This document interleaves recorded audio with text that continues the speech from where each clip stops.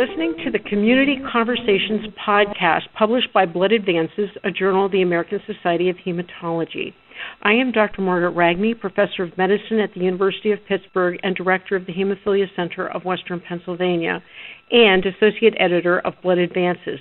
I'm your host for today's interview with Dr. Adam Zucker, Assistant Professor of Medicine and of Pathology and Laboratory Medicine at the University of Pennsylvania, Clinical Director of the Penn Blood Disorders Center, and Director of the Penn Comprehensive Hemophilia Thrombosis Program. We are discussing his recently published manuscript, ASH 2018 Guidelines for Management of Venous Thromboembolism, Heparin-Induced Thrombocytopenia. Thank you, Adam, for joining us. Thank you for inviting me, Maggie. Pleasure to be here. Absolutely. Well, your recent guidelines that were published in Blood Advances are really extraordinarily clear and concise in terms of guiding physicians in diagnosing and managing HIT. We do have a few questions for you and for our audience. First, of course, congratulations on this historic accomplishment, updating the guidelines for diagnosis, prevention, and treatment in the setting of HIT and in many areas. So first, I thought it would be really helpful for our audience to know a little bit about the background, how the previous CHEST guidelines changed to become the ASH Blood Advanced guidelines, and more importantly, how these guidelines compare with those previously published in CHEST. Well, thanks, Maggie. So just to be clear, this is not sort of an evolution of the CHEST guidelines per se or a subsequent version, but a truly new and different effort. As you know, because you are in the field like me, the CHEST guidelines for many years were sort of our Bible and really set the standard of care in the world of thrombosis and anticoagulation. And the last truly comprehensive CHEST guidelines on this topic were published in 2012. And since then, the American College of Chest Physicians has decided to scale back that effort. They did publish a smaller version in 2016, but it wasn't the sort of comprehensive guideline on thrombosis and antithrombotic therapy that they had published in the past. And for example, there weren't any recommendations in the 2016 guideline addressing HIT, heparin-induced thrombocytopenia. And so around the time that the American College of Chest Physicians decided that they weren't going to do comprehensive guidelines in this area anymore, ASH was receiving a lot of feedback from its membership, really clamoring for clinical practice guidelines. And the organization really saw guidelines as very important, not only to help members in their clinical practice, but also to guide policy, to help with decisions by payers about what services to cover. And so we really felt like this was an important direction that ASH wanted to go. And so ASH decided as its sort of first major foray into guidelines after making this sort of commitment to get into the guideline space was to pick up where the American College of Chest Physicians was sort of leaving off and develop really comprehensive guidelines on venous thromboembolism. And so there are going to be 10 different chapters all related to different aspects of venous thromboembolism, and we're very excited that these are being published in Blood Advances. And as you know, the first 6 of them, including the chapter on HIT, are coming out.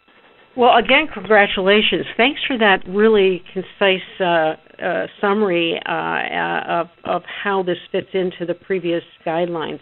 So as one of the originators of the 4T score, we wondered if you could update us on whether 4T is still the optimal strategy to diagnose HIT, and if the platelet factor 4 heparin ELISA is the immunoassay that is still recommended as a gold standard for a diagnosis. So what is new?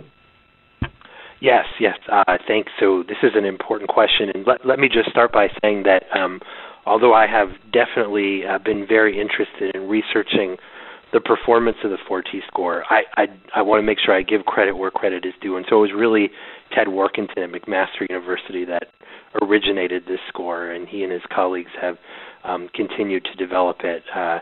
And so I've been a part of that, but I wanted to make sure I gave him credit as the true originator of the score. But in any case, yeah, we do think so. So when you are asked to see a patient for suspected HIT, the first thing to start out with is some assessment of the clinical, or what we call pre-test probability of HIT, before any HIT laboratory tests are ordered.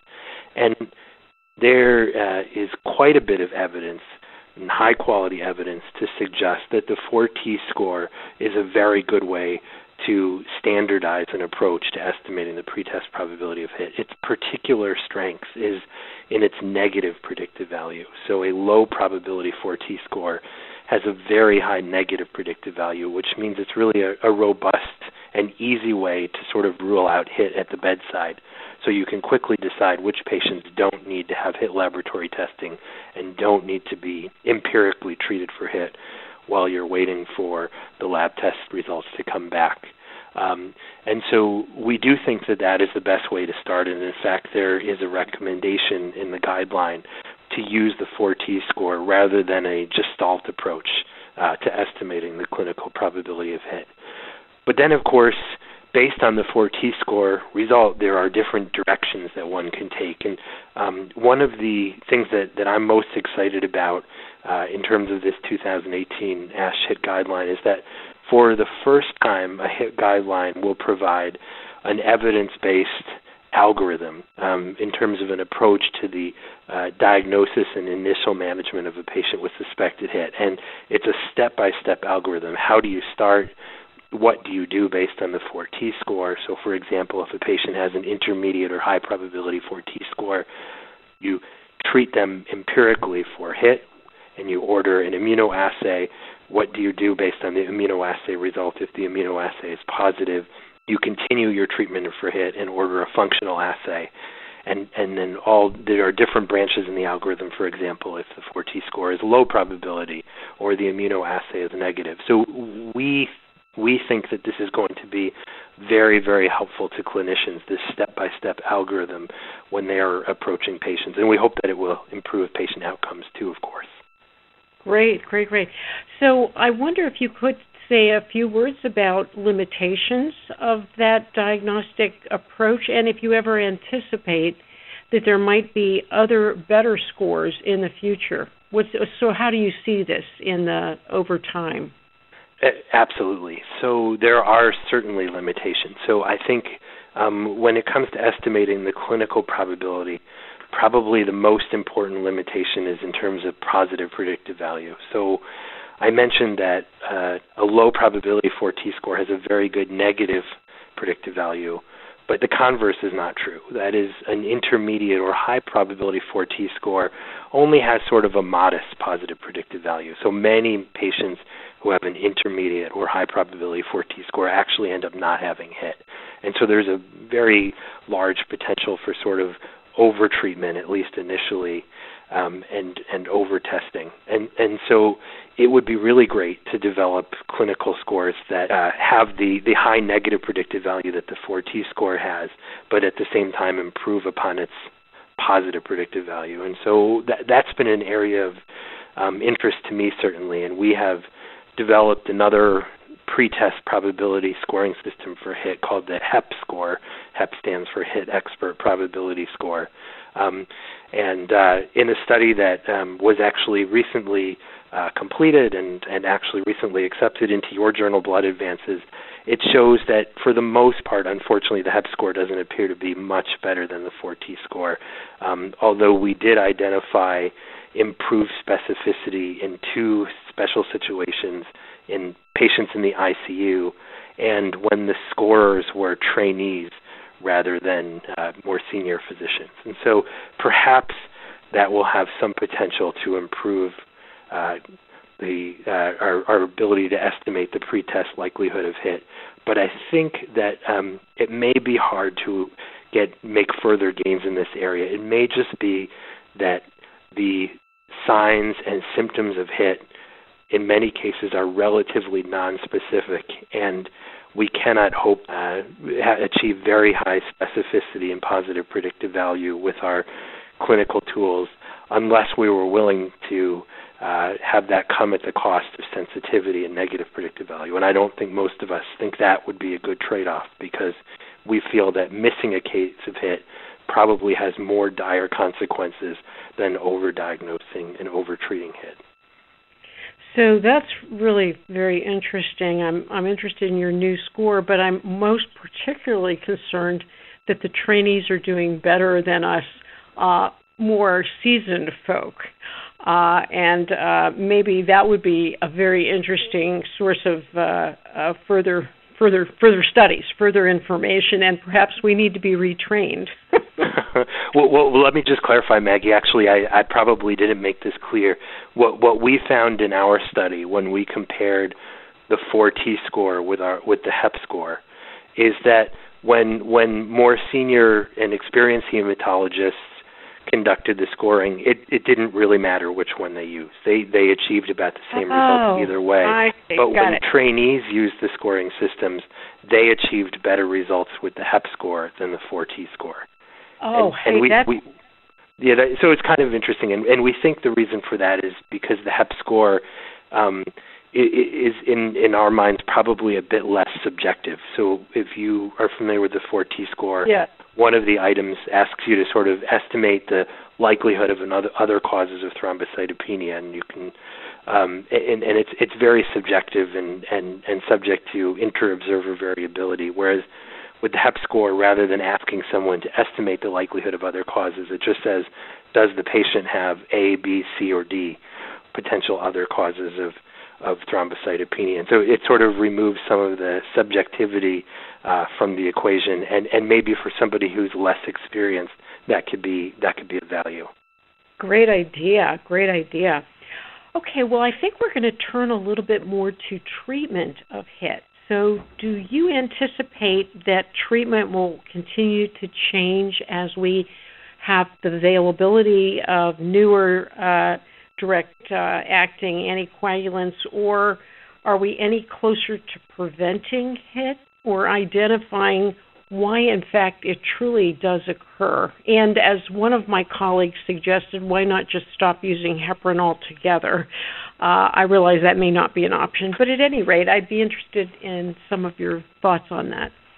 Sure. Maybe I could speak to treatment first and then talk a little bit about prevention, because they're both important topics.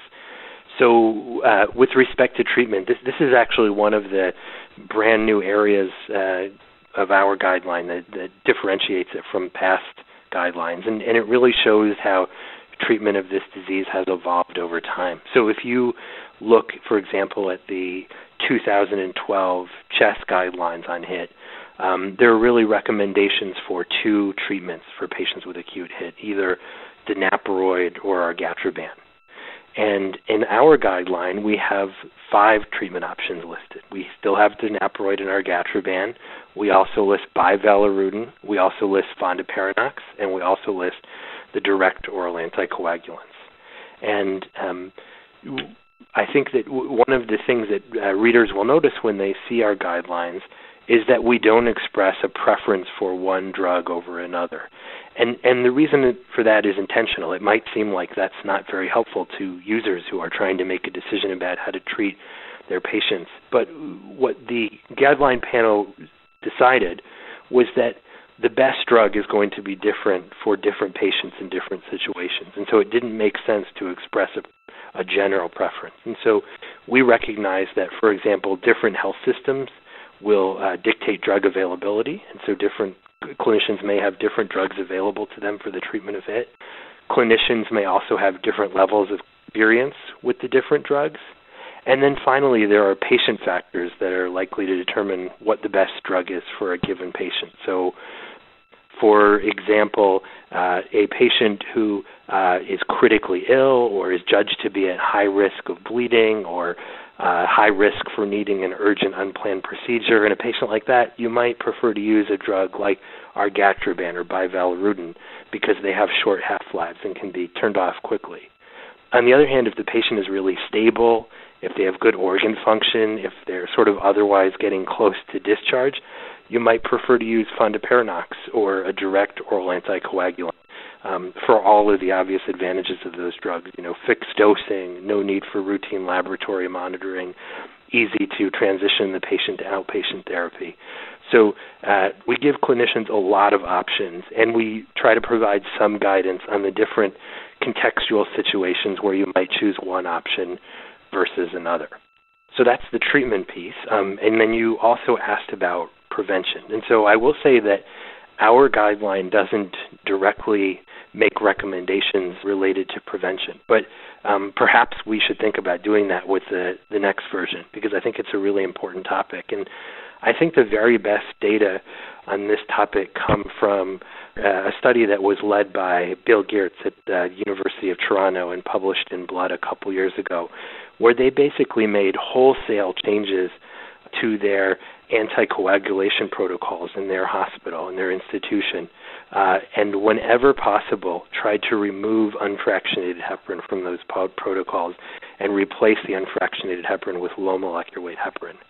And what they found, and this is not surprising because we know that low molecular weight heparin reduces the risk of HIT compared with unfractionated heparin by about tenfold. They found a dramatic reduction in the incidence of HIT in their institution. And so I think the surest way to prevent HIT is to avoid use of heparin when possible. Now that said, there are still situations where heparin is the clear favorite. And so we, for example, now most of the patients that we diagnose with HIT in our institution are cardiac surgery patients. And as you know, heparin remains the preferred anticoagulant during cardiac surgery, bar none, right? It has a short half-life. It's easy to monitor with the ACT in the operating room. It can be reversed quickly with protamine. It's very familiar to anesthesiologists and perfusionists, and so it is the strongly preferred anticoagulant in that situation, and I think for the foreseeable future it will continue to be. And so that means that we will continue to see patients who develop HIT, particularly in that population. And so while we can prevent HIT in certain contexts, I think it is not going away because we will continue to use heparin in situations like that. That was just superb. I enjoyed your discussion of this issue, and certainly the cardiac disease and heparin-induced thrombocytopenia is a very interesting whole set of other issues as to why it's so common. I'm really at my last question, and I guess I'm just going to sort of throw it out there. What do you think are the greatest differences in your guidelines and the past CHEST guidelines with regard to HIT? You really have touched on them, but just as a sort of a summary. Sure. There are a whole bunch of differences. I mean, first of all, I'll say that our guideline contains 32 recommendations. So there are a lot of recommendations that we hope will be useful to clinicians. We really try to keep our eye on making these user-friendly when we develop these guidelines. I think if I had to highlight two major differences, these are things that I have mentioned already.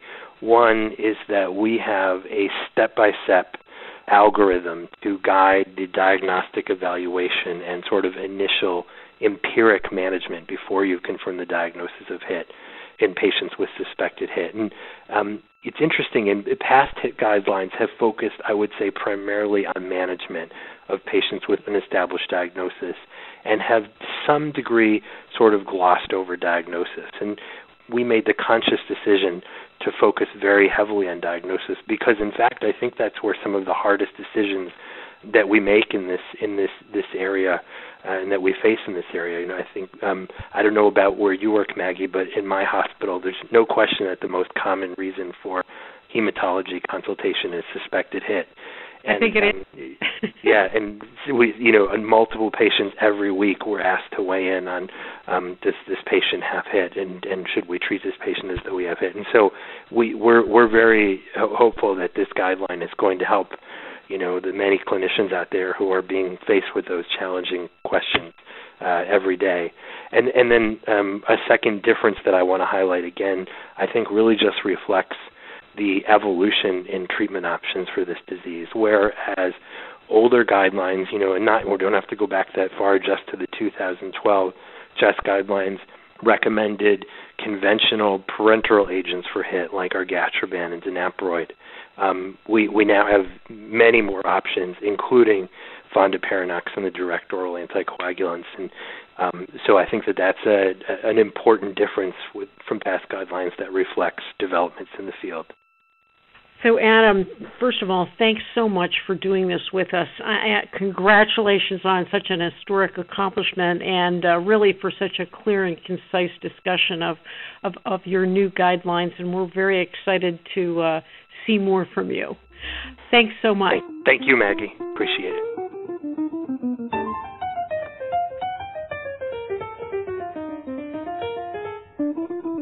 You've been listening to Blood Advances Community Conversations. Visit bloodadvances.org to listen to more author interviews and to subscribe to the Community Conversations podcast.